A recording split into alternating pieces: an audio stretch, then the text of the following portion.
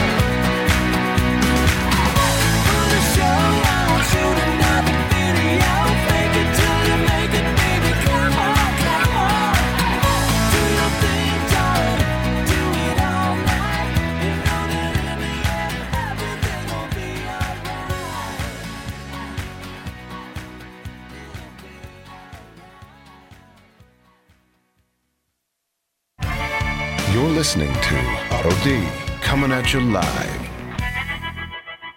And that was Fake It Till You Make It from my last CD entitled Amusing here on the Otto D Show, which is brought to you by Trattoria di Amico in Awatuki, an authentic Italian restaurant where you will often find me right after the show, just north of Warner Road on the west side of I-10. So stop in and tell them Otto sent you. And in the meantime, tonight, let's bring on our guest, Scott Keogh. Scott, how are you doing? I'm doing great. First off, Otto, thank you for having me, and Sure. Thank you for playing my favorite Otto D song. I appreciate that. Well, no problem, no problem. It's always weird to hear your own songs, but it's fun to hear in the headphones. It's been a while. And you're doing all kinds of things, but first let's start with this. How do you get to be the leading worldwide tribute artist? I mean, is there not a lot of Michael Bublés out there, or are there a bunch, or where does that come from? There is not a bunch, and they're all kind of concentrated in England. The majority of all Bublé tribute artists reside somewhere in the UK. They love him there. Have you been over to play in England? I have not. I've gone to Europe, but we didn't stop by England. And the concentration of Bublé tribute artists are in Europe mainly. It's a couple in the States, and there's a couple in Canada, and maybe one or two in Australia. But his big countries are England first, Canada second, believe it or not, Australia third, Spain fourth, and the U.S. is fifth. Okay, now when you say his countries, you mean in terms of his audience? His audience, his popularity. Okay, you didn't mean in terms of numbers of artists, tribute artists. Yeah. It's just his numbers alone. The U.S. comes in fifth. That's pretty amazing. So they love big band in Europe. Mm-hmm. They still love it. We've kind of gotten over it for the most part, and we have pockets of people across the country who still love and appreciate big band, but they're crazy for it still in Europe. Now, when you do a tribute artist show, do you get to play with a big band? I do. The band size it varies. I have 7 pieces, my average, with 3 horns. Awesome. And I'm lucky sometimes to get a full symphony. So that's got to be cool. It is. It can be cool, or it can be a nightmare if the charts are kind of wonky and you hear some bad parts. It amplifies. Mm-hmm. But if they're all on par with great players and great charts, and it's all coming together, there's nothing like the feeling of playing with energetic, lively big band. I bet it's a gas. It's to use an old word. Yeah, well, it's an old art form, big band. Yeah. And you do time travel back to the 60s in Vegas at the Sands Hotel, and you think you're there because that's kind of where it originated with the Sinatra, Rat Pack. I mean, obviously it was before that with Glenn Miller, but I think what Sinatra did to it, excuse me, and what Bobby Darin did to it is they infused a little bit of swings with buttery vocals, and the combination of the two is what started that whole era. Mm-hmm. When did you first hear that music? Well, I heard it when I was growing up, but I didn't love it or appreciate it until Bublé did it. That's when it really resonated for me. And the light bulb just kind of lit off in my brain and said, this is music as pure as it gets. And it clicked for me at that point. I understood why those songs were so precious, beautiful, and pure. I didn't get it before. Maybe it's just because I love Bublé's voice, and that kind of led itself to liking what he did. Right. And then he turned me on to all that big band music, which I just dove into head first. Mm-hmm. That's fascinating. It is something that you have to probably really look at to get involved or get moved by. And I know for me, it's like you were saying. I do a few Dean Martin tunes once in a while with an artist who asks me to sit in every time. So I had to go memorize them and learn them. And when you really listen and focus on the nuance of the style of how they sang against those tracks and the rhythm that they use, and you really become aware of phrasing to the degree that they used their phrasing and moved it around. It was really incredible stuff. It's a lot of fun. It's so much fun. And I like all forms of music, but for some reason, big band just calls my name, especially live. Mm-hmm. I'd love to do that someday. Yeah, it's overwhelming to have that many harmonies and instruments behind you, and it's hard to explain that to people unless you've actually been a part of it. Right. Now, where did you get all of your arrangements from when you're dealing with a big band? I mean, do you walk around with a massive book of charts for every band or every version of a band, or how do you deal with that? So what I try to do is keep most of my shows to a 7-piece, and that keeps life a little easier. I still got my 3 horns. And so even though it's not a full big band, we can pull off big band songs to a degree. And so that keeps the charts a little lighter right there. And I have a local MD that also does my charts for me, and he does have that big book. And when we do 10-piece or 13-piece or bigger, he just either doubles them or throws some harmony parts in there. And then, the book gets a little bigger. But for the most part, he travels with it. He has a full suitcase filled with charts. Wow. It's like old school DJs with the crates of albums. Yeah, really. Now, you are based here in Phoenix. You live here. Phoenix is home base. Yeah. And but you aren't originally from Phoenix. No, I grew up in Southern California. Okay, well, tell me about that. Where were you born? Pomona, California. Okay. And I grew up in the Inland Empire, about an hour from the beach. And I tried to get to the beach as much as possible. And I loved it. Loved growing up in Southern Cal. It was a great place to live. It might be a bit overcrowded these days, but back then it didn't seem as bad. Right. And I loved it. Had a really fantastic childhood. And how big of a family? A bunch of brothers and sisters, or extended family? Very big. My dad has 3 brothers, and from there they have all kinds of aunts, uncles, cousins. So you had tons of cousins. Tons of cousins. Mostly everybody still living in Southern California at the time when you were growing up.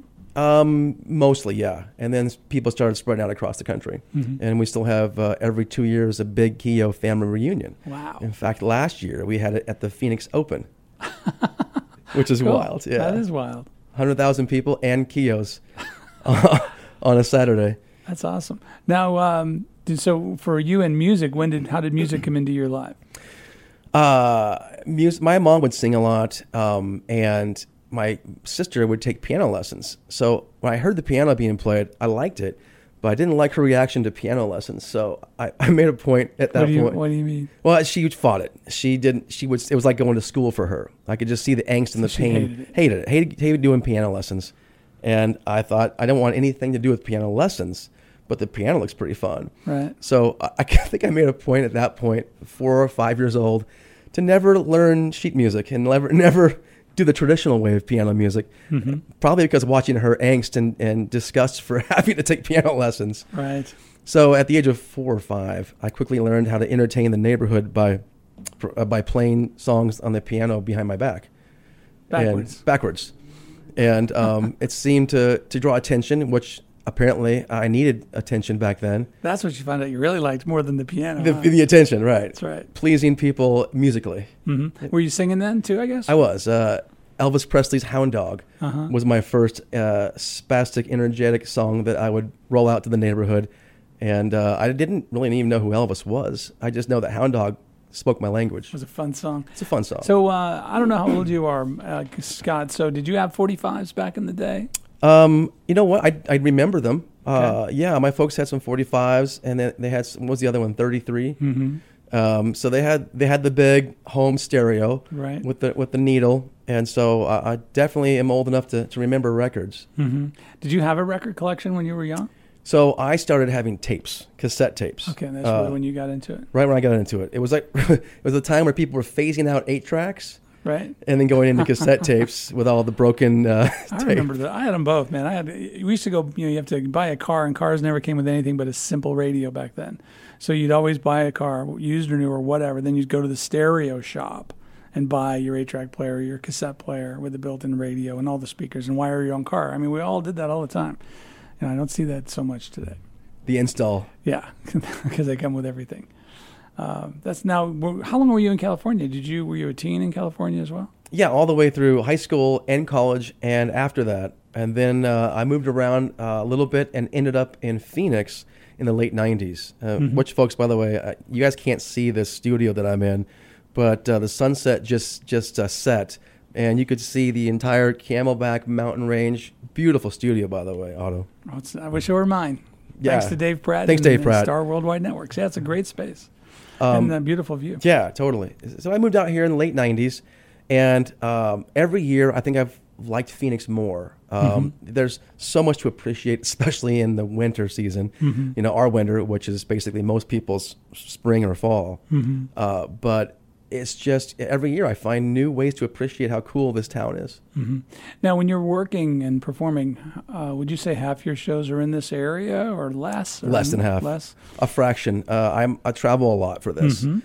I'll do the local show, and the progression has been, if you want me to start kind of going backwards. Would you please? So basically, I played one-man bands and guitar.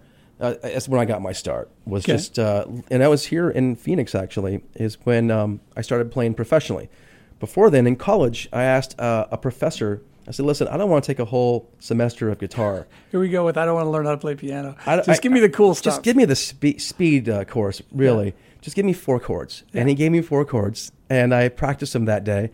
And I went out to a coffee shop called Drowsy Maggie's in San Diego, Point Loma, and played out my very first day after getting 4 chords. Right. And I sang like Hotel California in 4 chords, some Bobby Brown song in 4 chords. It was a mess, but I had a blast doing it. Sure. So that's my start. And then fast forward to one-man bands in Phoenix. I played guitar at a restaurant called Bobby McGee's. Yeah, I know Bobby's. Bob Sikora, Yeah. and he used to own Lucky's. And so I played guitar from table to table, and I would take requests and play cover songs all night. And it was just a party. I didn't make great money, but they threw a lot of dollar bills in my way. Mm-hmm. And I just got addicted at that point. I said, this is my career, and I'm never not doing this. The whole concept of entertaining and having that audience. Absolutely. And my wife, Tracy, pushed me that way. She said, listen, you are so happy right now. Look what you're doing. Keep doing that. And I really credit her to my career choice, because I was just playing around with it. I said, this feels great. But she said, no, you should keep doing that. So I did. And that led to becoming a wedding DJ. Okay. And so I decided that after playing every night at a bar or at a restaurant, that's nice and it's fun for a while. But vocally, I started tearing up my vocals. After 4 hours of singing, that wears you down a little bit. Yeah. And so I needed a break. And wedding DJing seemed to have been that trick. So I did that for a number of years. And 1,000 weddings later is when I made the transition to where I'm at now. I actually heard the song Home by Bublé, and it changed my entire life. So that was a pinnacle moment for me. Hearing Home, first of all, the vocals resonated with me as if I was singing the song. And I needed to know more about this guy. And so I started doing research. I started watching YouTube videos a little bit too much, to the fact that my wife would come in the room and go, should I be worried right now? Because you seem to be a little obsessed over this dude. But you have that personality. You get obsessed. Get obsessed. I mean, you're a detail.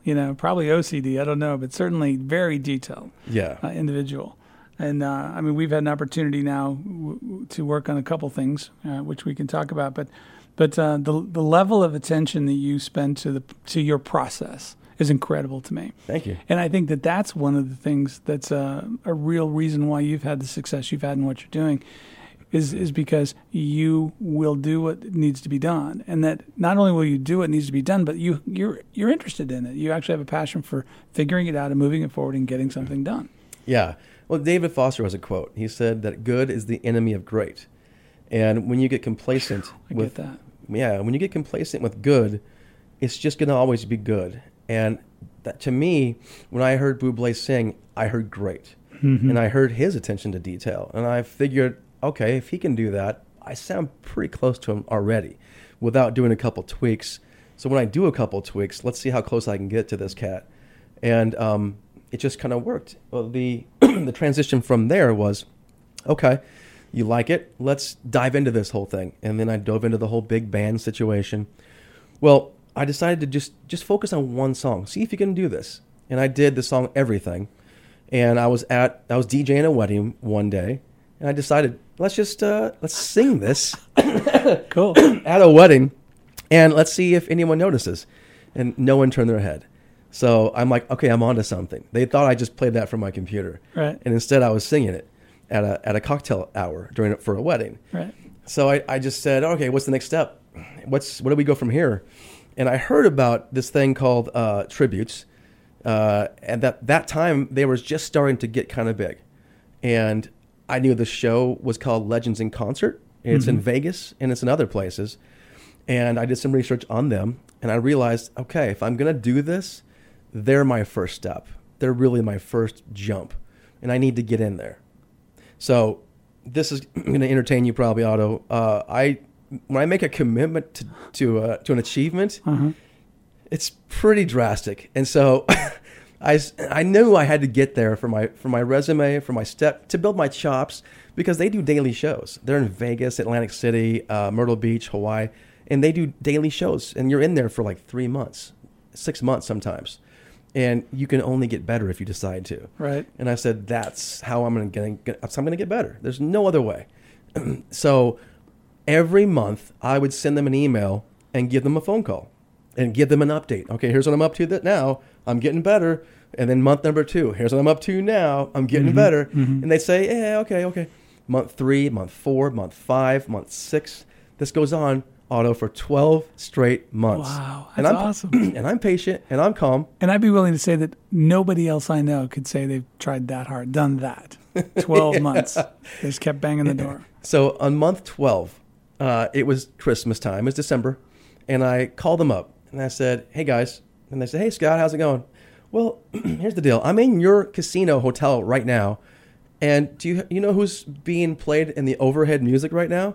And they go, Michael Bublé. I said, yep. They're like, yeah. All right, let's get you in for an audition. And I'm like, thank you. Because if you didn't, I would have just stalked you outside your front door for like another 12 months. That's right. So let's just get this over with. So I auditioned and got the job on the spot. And they put me into Atlantic City for 3 months. And this was your first time out there. First time really doing it. First time really doing it and billed as a full show. Right. And right before that, I had worked it up for 12 months to book my first public show at Wild Horse Pass Casino. And so Here in Arizona, in Chandler. And I did that show the night before I started my Atlantic City run. Oh, my goodness. So I had to pack and prepare for my very first full band, full audience show, and still that next morning fly to Atlantic City and start that whole new life. Wow. So that was a very changing moment for me and my wife, Tracy, where we decided, are we doing this? Because this is going to change everything if we do this. And then she said, you got my full support. So off I went to Atlantic City, where she came and visited me every single week, or every other week at least. And after that, it was Vegas for 6 months, and then Canada, and then Branson, and then a couple other spots for Legends. And I did that. And I set myself a goal, let's just do this for 2 years. And I did it for 2 years. And then I decided to hit the next step. Okay. So I hit the pause button after 2 years and said, all right, I've done this and it's been amazing. Well, what's the next jump? And the next jump is where I'm currently at, which is corporate. Mm-hmm. Well, it sounds to me like you got in a lot of hours on stage in those 2 years. And that it takes that to learn the performing, to really work on the caricature that you're presenting sonically and physically.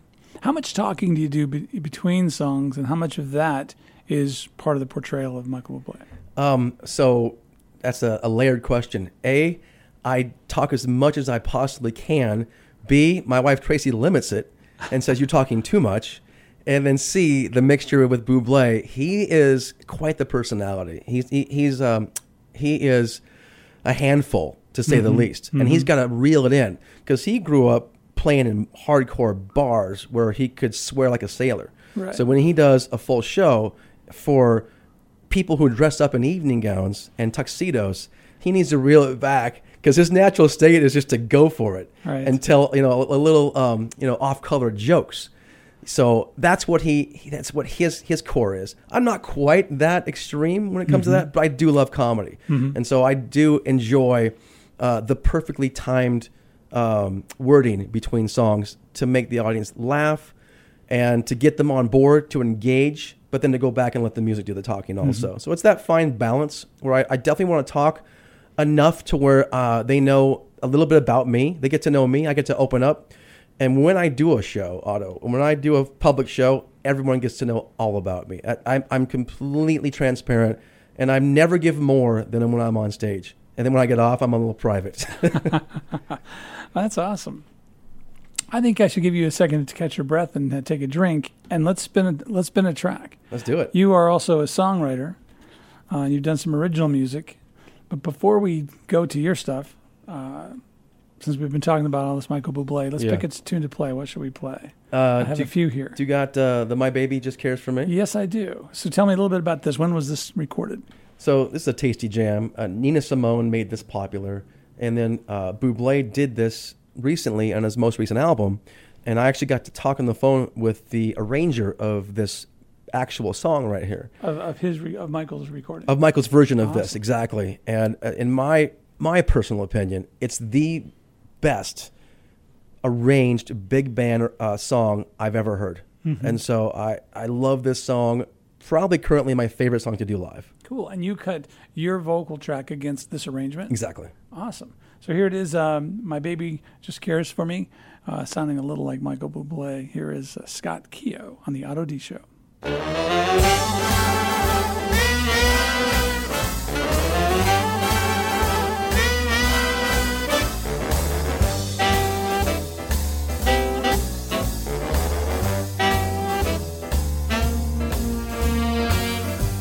My baby don't care for shows.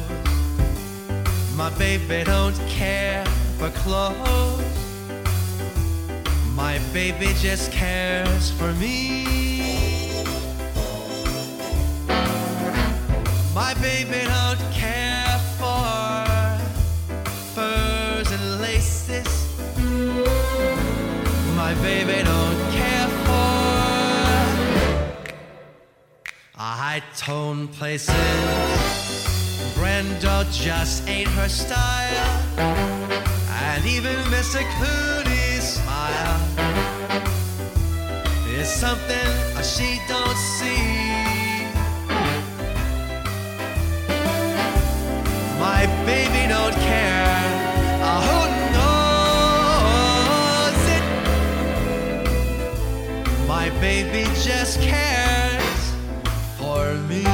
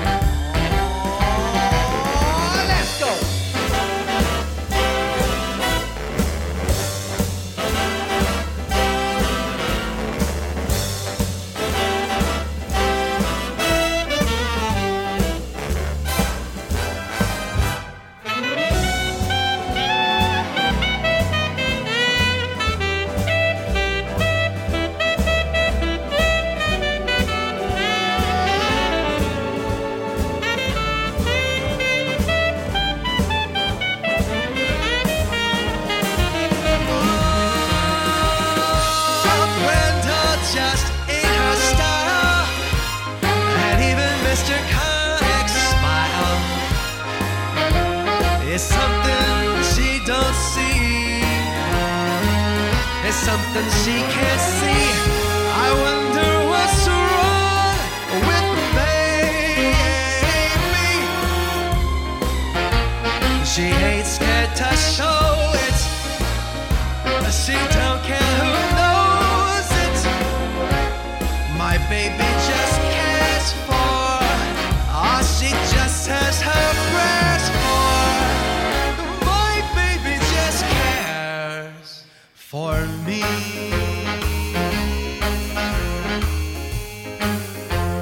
Only cares for me. She only loves me.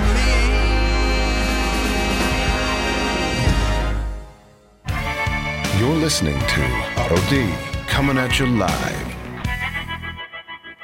And that was My Baby Just Cares for Me here on the Otto D Show by Scott Keogh. Scott, what an incredible track. Nice performance. Oh, that song makes me so happy. I'm sitting here watching you play all the horn hits. You know, I know you love that arrangement. Do you recall the arranger's name? Not to put you on the spot, sorry. Yeah, by the end of this interview, I'll remember it. Okay, perfect. But that seems like such a great opportunity. I was wondering, how did you come about speaking to him about the track? How did you guys run into it? Through a mutual friend of mine, a sax player, that lives in L.A. This guy lives in L.A. also, and they actually went to school together at USC. Mm-hmm. And so he says, "Hey, Scott, I got this friend. You should hook up with him, and then just talk." And at that point, I didn't even know he arranged for Bublé. He just said he'd done some big band arrangements. And so I looked up his bio and I said, what? You kidding me? That's cool. So I got a chance to hang with him, and also with Alan Chang, who was Bublé's MD and piano player for his entire run since he met David Foster. And so Alan Chang is also a genius of big band arrangements as well. So I've got to hang out with some of the best. Well, and you've met David Foster as well. I met David Foster. That story, I don't know how much time we have for that, but give me a quick version. That's another couple hours, Otto. Give me a quick version. All right, the quick version is he was doing. Every year he does the biggest charity in the world, which is Fight Night. Right, and which just went by. Every year. Every year in Phoenix, and a lot of people from LA, a lot of stars come out to that event, and they open up their wallets in a multi-million-dollar fashion.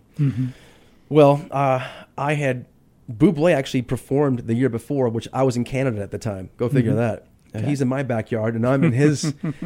It's a weird thing. Then the next year, I was determined to meet David because I'm like, all right, I'm in town, not doing anything. Let's go to this and see if I can meet him at soundcheck. And I go to soundcheck, Otto, and there's security guards at every door. I was going to say, wait a minute, don't just say you went to soundcheck. How'd you get in? Okay, I'm glad you're not skipping that. This is part of the story that people like, actually. So there's some big like bouncer type people at security in front of the doors. So I said, oh, okay, I'll just go to the kitchen. And so I went in the kitchen because I'm familiar with the JW Desert Ridge Marriott. And usually that's the best way into ballrooms is the kitchen. So I went in the kitchen and walked around for a while. Boom, I'm in. So now there's Reba McEntire and Kelly Clarkson and Josh Groban. They're all, warming up and getting ready to do their sound checks. I'm like, well, if I don't meet David, this is cool. So I'm just hanging out watching their sound checks. And he didn't show up, so I left. And as I'm walking out through the hallway, there's David by himself. So now I got some one-on-one time with one of my idols. And I said, hey, David, I'm Scott Keogh, and it's a pleasure to meet you. It's an honor to meet you, and I want to thank you for doing what you do to allow me to do what I do. And he goes, oh, really? Well, what is it you do? What a great setup. I did. He had to. What else could he have said? He was trapped. I said, I do a Michael Bublé tribute. He's like, no way. All right, well, tell you what. If you can find a way in tonight, I've been known to call on local talent to bring you up on stage. So if you can get in here, let's do it. So I said, all right, I'll see you tonight, David. So I called in a favor of a friend of mine, and he said, all right, I'll see what I can do. He calls me back 20 minutes later and says, I got you in. And here's your placard. You're table 7. Just chill. Just pretend like you're rich. That's right. Just shut up until I call on you. Let people talk about their businesses. Sure enough, David calls me up, and he says, what do you want to do? I said, well, let's do Feeling Good. And he says, you only get 30 seconds, and you only get the third step. I'm not going to put you on stage. So I get 30 seconds. He starts playing Feeling Good. We do 30 seconds of Feeling Good, and the crowd gets into it. Right. And now he's like Johnny Carson. He's like, come on up, let's go. And they keep playing the song. Right. So now I get 2 more verses with David and band, right, who didn't rehearse this. It's all improv. They all start jumping in. They all just jump right in. Yeah. And it's getting wild. I see Reba in the front standing up. I see Russell Wilson from the Seahawks just standing up and dancing to it. So now I've got like this audience into it. That's cool. Which, by the way, I followed Josh Groban. So, well, wow. Right? That's career suicide usually. You shouldn't do that. No. I don't recommend that. No. But at the same token, he did 3 ballads, which right. kind of brought the room down. Brought the room down. Yeah. And then so I said, I'll bring him back up. Right. Let's do this. And so it was that had to be a high point. Very high point. Yeah, it was. I look back at that as how cool was that moment. And so now you and Dave just hang out now, right? Me and Dave hang out and eat chocolate on the weekends. But did he not give you some feedback? He did. He said, and at the end of the song, he goes, wow, that was really good. Bublé, you better watch your back. That's pretty good. But then he followed it with, but something as good as the arrangement. It's my arrangement. Of course. That is funny. That is funny. Yeah. So what have you got coming up? I'm glad you asked. So folks out there in radio internet land, me and Otto are actually coming together on one song where he's producing and engineering one of my favorite songs of all time. And here's the lowdown that people don't know about us is that I came to Otto 8 years ago to produce a song, and he did a marvelous job. It's a song called All to You, And Take that, David. Take that, David. I have my own super producer. I have my own hitman. That's right. Don't take it too hard, though, David. If you want to work with me, I'm still open. He's open. I can co-produce. So anyways, I took this song to Otto. I wrote a song for my mom called All To You, and he turned it into a polished project that sounded amazing. And ever since then, that's been my one hit wonder. And it's played at weddings across the U.S. speaking world every single weekend for the mother-son dance. And so I get emails and I get comments on YouTube all the time about how it has affected, the mom and the son at their wedding and how much emotion they got to feel from that song. So I did that with Otto and had a great time doing it. And it's just been, and of course, by the way, my mom appreciates that too. So she thanks you as well. Awesome. You're welcome. Yeah. Made her Mother's Day. I bet. And so that was 8 years ago. I've written lots of songs since then, and I've done a lot of things, and I've really grown as an artist. I took it serious. At that time, I just was flying by the seat of my pants. And since then, I really kind of dug into this whole thing called music artistry. And I've been writing songs and producing them myself for the most part. I've been working with a few other people, but really original song speaking, I haven't really done a masterpiece like All To You until this current song, which is called Beautiful Memory. And that's the reason why this is the second time I'm working with Otto, is because I just didn't think that I deserved to bring Otto a song that was nothing less than great. And that's just speaking from the heart. I appreciate that. That's an awesome compliment. And it was funny because when you called me to do this song, I'm like, yeah, I remember your name. Where have you been? How long has it been? It's like, it's been 8 years. Okay. Well, I went out. Welcome home. Thank you. I went out and worked hard to kind of, at that time, I looked, I just didn't feel like I was part of the industry. And now I finally do. And I feel like I've grown so much in that time that it's comfortable now, me approaching you to do a song together, because I know what a good ear you have. And when you hear something that's pleasing to your ears, I'm like, okay, that's the song I want to bring to you. And so that's what this song is. It's a song I wrote for my daughter, and ironically enough, it has to do with weddings again, which I haven't written a song about weddings since All To You. But I'm your wedding guy. You're my wedding guy. Yeah. You're my wedding guy. And what happened was I wrote a song about the occasion of the father-daughter dance. So since I wrote the groom-mom dance, I had tons of people saying, why don't you write a song about the father-daughter dance? And my rebuttal was, I'm not a daughter to a father. I can't relate to that. Right. And then my daughter got married recently. And when she did, and I had my first dance with her, I understood the whole process. And so now the words came flowing to me. And I think it's just a really special song. And me and Otto are in the process. We're working on it right now. And I am thrilled to death of the direction that this is going. Good. I have been really impressed with your voice in the studio. Your pitch control is incredible.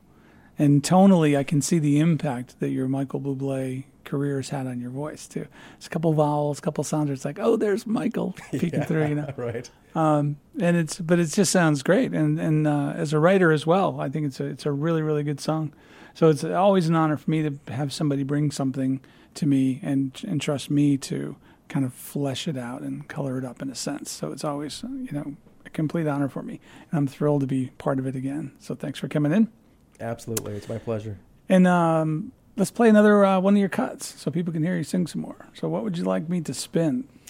Well, I wrote a song also about my wife, Tracy, several years ago. Okay. And it's called It's All About You.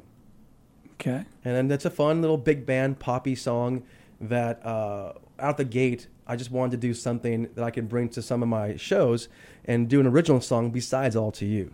Cool. And this is one that I pop into some of my live shows. Now, you mentioned that this is a big band track. It's a big band feel to it.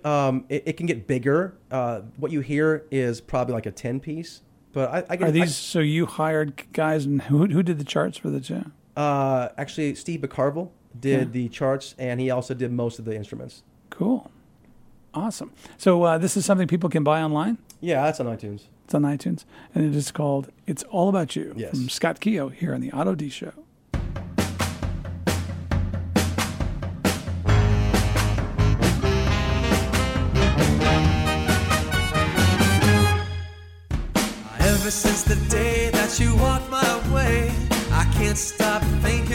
sweet little tray. Oh, it's all about you, and there's nothing I can do. Everywhere I go, want you by my side. You're in my heart, always on my mind. Just thinking about you, like the ocean blue. Our love grows and it grows, but it's still brand new. It's all about you. You're my everything, and all the joy that you bring. Girl, you're the reason that I sing.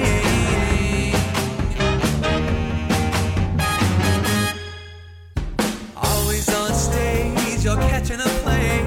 No matter where I'm going, it's always the same. Dreaming of you, and there's nothing I can do. So many people, they come and go. You're the only one, and I hope that you know it's always you. So tried and true. Our love grows and it grows, but it's still brand new. It's all about you. You're my everything, and all that joy that you bring. Girl, you're the reason that I sing.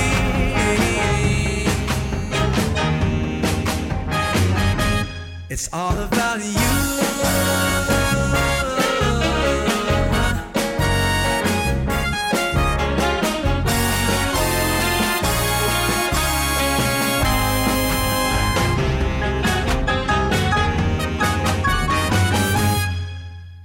Without you, there is no me. I love you more than any song could sing. So in love with you, oh, there's nothing I wouldn't do. Every time I think it's all about me, my heart goes crazy and I can't breathe. Just thinking about you, like that ocean blue. Well, our love grows and it grows, but it's still brand new. It's all about you. You're my everything. All the joy that you bring. Girl, you're the reason that I see. It's all about you. All that joy that you bring.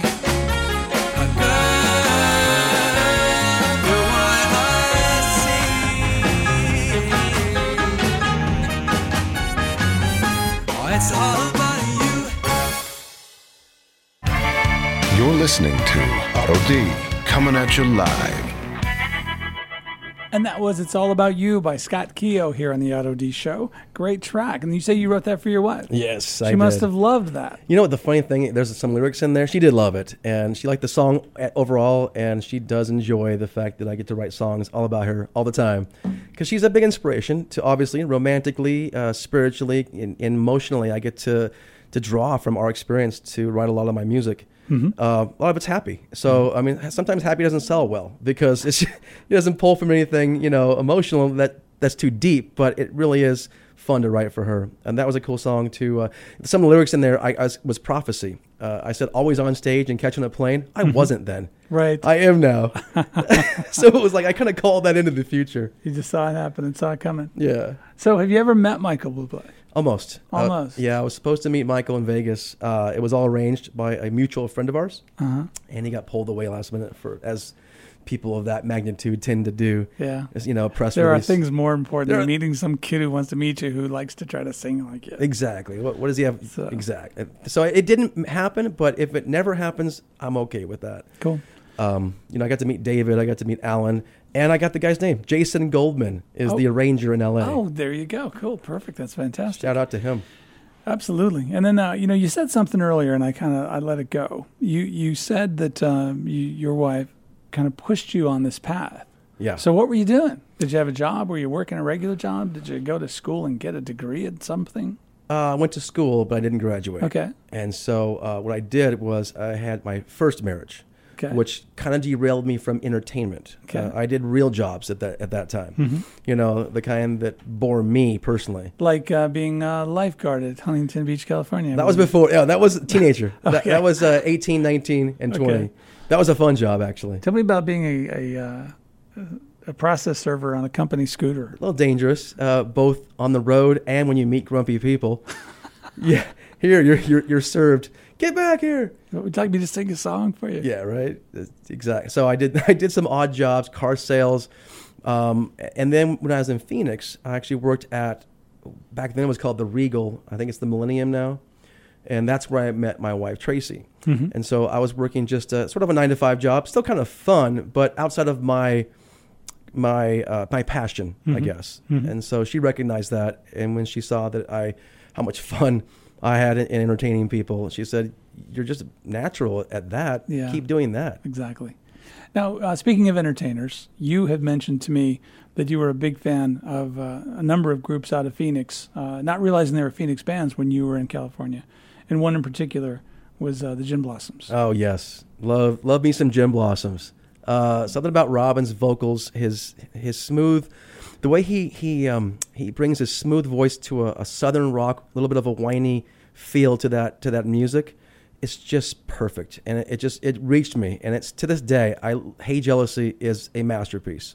Allison Road, it's just everything that they've done, in my opinion, is just something that I would do. I think that's how I like music. That's how I would do that. Right. And the Gin Blossoms, and I didn't know they were from Phoenix. I just assumed they were from LA. Right. That's where I was living at the time. And I've got to see them several times since. And Robin's a nice guy. Bill, Jesse, great crew.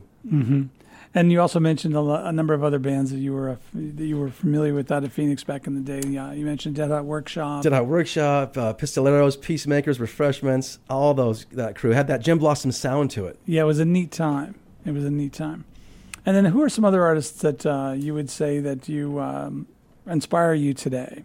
Today, you mean from the past or currently still doing Who's it? out today that you kind of admire that you think are really, really Bruno cool? Mars. Bruno Mars? Bruno Mars, he's not from this planet. No, he's not. He's really great. He's got to be some partially alien because Yeah. I saw him live. I was about 17 rows back, and the guy just doesn't mess up. He hits. I'm a big fan of pitch, and I fall out of pitch every single show, and I know I do. Well, you're going to miss a few notes. Going to miss a few notes. He doesn't. Right. That's the thing. That's why he's not human. He doesn't miss notes. He's in the pocket 100% of the time, and he's got that special Michael Jackson. That Michael Jackson also had it. That I'm a little better than everybody else, and I'm not saying I am. I just know I am. Right. And Bruno knows that, and he's got to know that because just watching him, I think he's this generation's Michael. And I just watching him, I could watch him all day, every day.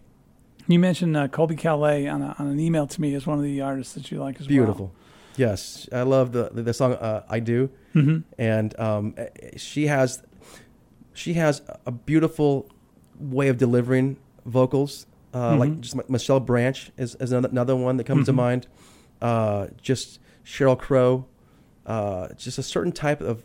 I'm drawn to just vocal perfection and melodic, and they all seem to have that. Cool. Is there a website where people can get a hold of you if they want to kind of follow you? Yes, it is SCOTTKEO, ScottKeogh.com. And it's not thescottkeo.com. I'm working on that. Scott Keogh. They're actually, I think I bought the rights to it. It's just someday I'm going to be bold enough to unveil thescottkeo.com. My friends tease me about it. They're like, you should totally do that. Because when you say the word "the" in front of someone's name, it seems to emphasize their importance, like the Auto D. But when you call yourself the, then it's weird. self-gloss, and you don't like that at all. Weird. No. Then it comes off as Let just them do it. let them do it.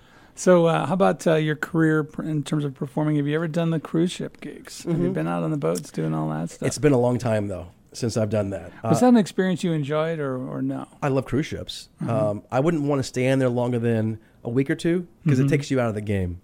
So Right. if I can do fly-ons, if I can do 1 week, I'm totally down with that. The Right. problem is sometimes the contracts last a month or 2 or 3, and then you get pulled out of the corporate gigs, which is often profitable. And cruise ships are fun, but it's also it's a balance. Do you end up with a smaller band usually on the cruise ships and background tracks more? Or Sometimes they can fit in 7 in there. when you have a 7-piece band, do you also have tracks or no?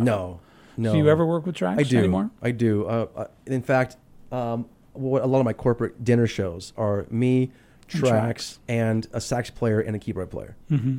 And they're just kind of filling in for what the track doesn't have, and the track fills in for what they don't have. Sure. So, and they give that extra live element to it. Mm-hmm. I really don't like doing just track shows. I like to have at least 1 or 2 live musicians with me, just to balance out that live feel. And also, what am I supposed to do during the solos? So I know. It's real awkward. I hate doing solo shows where tracks are not where I'm just playing guitar and singing, because I'm not like some guitar player's guitar player. I kind of play the chords. So when it comes to the solo, I really just keep playing the chords and go, imagine the saxophone here. I'd say he's almost done. Everyone close your eyes. Yeah. Oh, it sounds so good. Okay, now here comes the next verse. Yeah, because I don't know what the heck to do. I'm not going to try and be all fancy and do something I can't do. But it's fun to play. I feel that. I was the same way. When I did Bobby McGee's, I also sang at Bahama Breeze back then. Mm-hmm. And I would do that same thing. And I'm like, okay, solo time. Let's just get creative with these chords. Exactly. You can mess around or tell jokes. And speaking of telling jokes, you talked about using a little comedy in your show. So, and not just singing. So you have a thought about that in terms of a whole package? Yeah, I fascinate over comedians and comedy in general. I think you always love what you can't do. And so stand-up's tough. Stand-up is probably the toughest thing. Entertainmentally, I can't imagine something harder than stand-up comedy. Yeah. And when they perfect it, it's something to marvel at, because they're pure just genius up there, making people laugh. And if you and me got up there and said the same lines, maybe half the jokes would work, maybe half wouldn't, but they work all the time for them because they're masters of it. And they were born funny. Yeah. So I was born with a level of funniness, usually by mistake. Right. People laugh at me when I try not to be funny. Right. But when I do, it's limited. Mm-hmm. Yeah, I know my range. So, but you take a bit of that comic timing into your dialogue in between songs? I do. You don't necessarily tell jokes, but you... Zingers. One-liners. Sure. To tag the last thing I said before. I'll say something like, all right, folks, I think I got some CDs for sale on the back. We have a special going on. We have 1 for $5 and 2 for $75. So take advantage of that. And so just little one-liner zingers, and it works limited, it gets the job done to connect with the audience and give them a little break between besides just song. It breaks it up, and it gets them involved. When you're home and not on the road, what are you doing? You a gardener? Oh no, painter, bowler. Okay, so do you have a bunch of kids at home? Here's my main thing I do is I am addicted to projects. So I'm always working on the next project, and then and I work out every day for like as short a time as possible, usually 30 to 35 minutes. I swim, and then I do some weights. On Sundays, though, I've been playing sand volleyball, competitive sand volleyball, 2s, 3s, 4s, for the last 12 years or longer with the same group of people. Wow. Yeah. So that's been a constant for the last... Here in town? Yeah, North Phoenix. Where the heck do you go? So Anthem. Okay. Yeah, Anthem has a nice court with great sand and a net, and it's right by a pool. So even when it gets hot, you play a game and then jump in the pool. Interesting. Yeah. So you said 2s, 3s, and 4s. What does that mean? Is that the size of the teams? 2-on-2, 3-on-3, 4-on-4. You see, I play a lot of sand volleyball. I can tell. I watched it on TV for about 10 seconds one time. I've never actually played. Yeah, that's been and Tracy too. She joins me with that, and that's been our activity for many, many years. And then we love to travel. We love going. So travel takes me. My job takes me on the road, and Tracy goes to all the cool places. Cool. Do you have a couple shows coming up in the near future that we could talk about, or no? I have one in Vegas coming up, but I want to promote this one. It's a very cool and special show. Okay. It is Mother's Day Sunday. So it's May 13th, and it's in Ontario, California. And I don't do a lot of public shows. I do a lot of corporate, private events. But this one's public. And my mom's going to be in the audience, and I get to do All to You. Awesome. With a 7-piece band live while they have a Mother's Day brunch. That's going to be fun. All my friends from high school and college I haven't seen for years. It's like a homecoming. Cool. And so that people can buy tickets to that? It's online right now at Ontario Convention Center. Ontario Convention Center. Yeah, just Google that. Just Google that and you'll find it. Yeah, exactly. Awesome. Well, it's been great having you come in and spend some time with me today, talking about all this stuff and catching up. Like always, Otto, time flies when we hang out. You know, we could talk for hours and hours and hours, no doubt. So if you want to hunt down Scott, go to scottkeo.com. That's SCOTTKEO.com. I hear he's not much for social media, so don't go looking for him on Facebook. I'm terrible at it. I asked him what his Instagram handle was. He didn't know. He tried to log in. It took him 10 minutes to go. I'm not sure. He's like, okay, no problem. So, but check him out online. And thanks for coming in, man. Thank you so much. It's been awesome. All right, take care.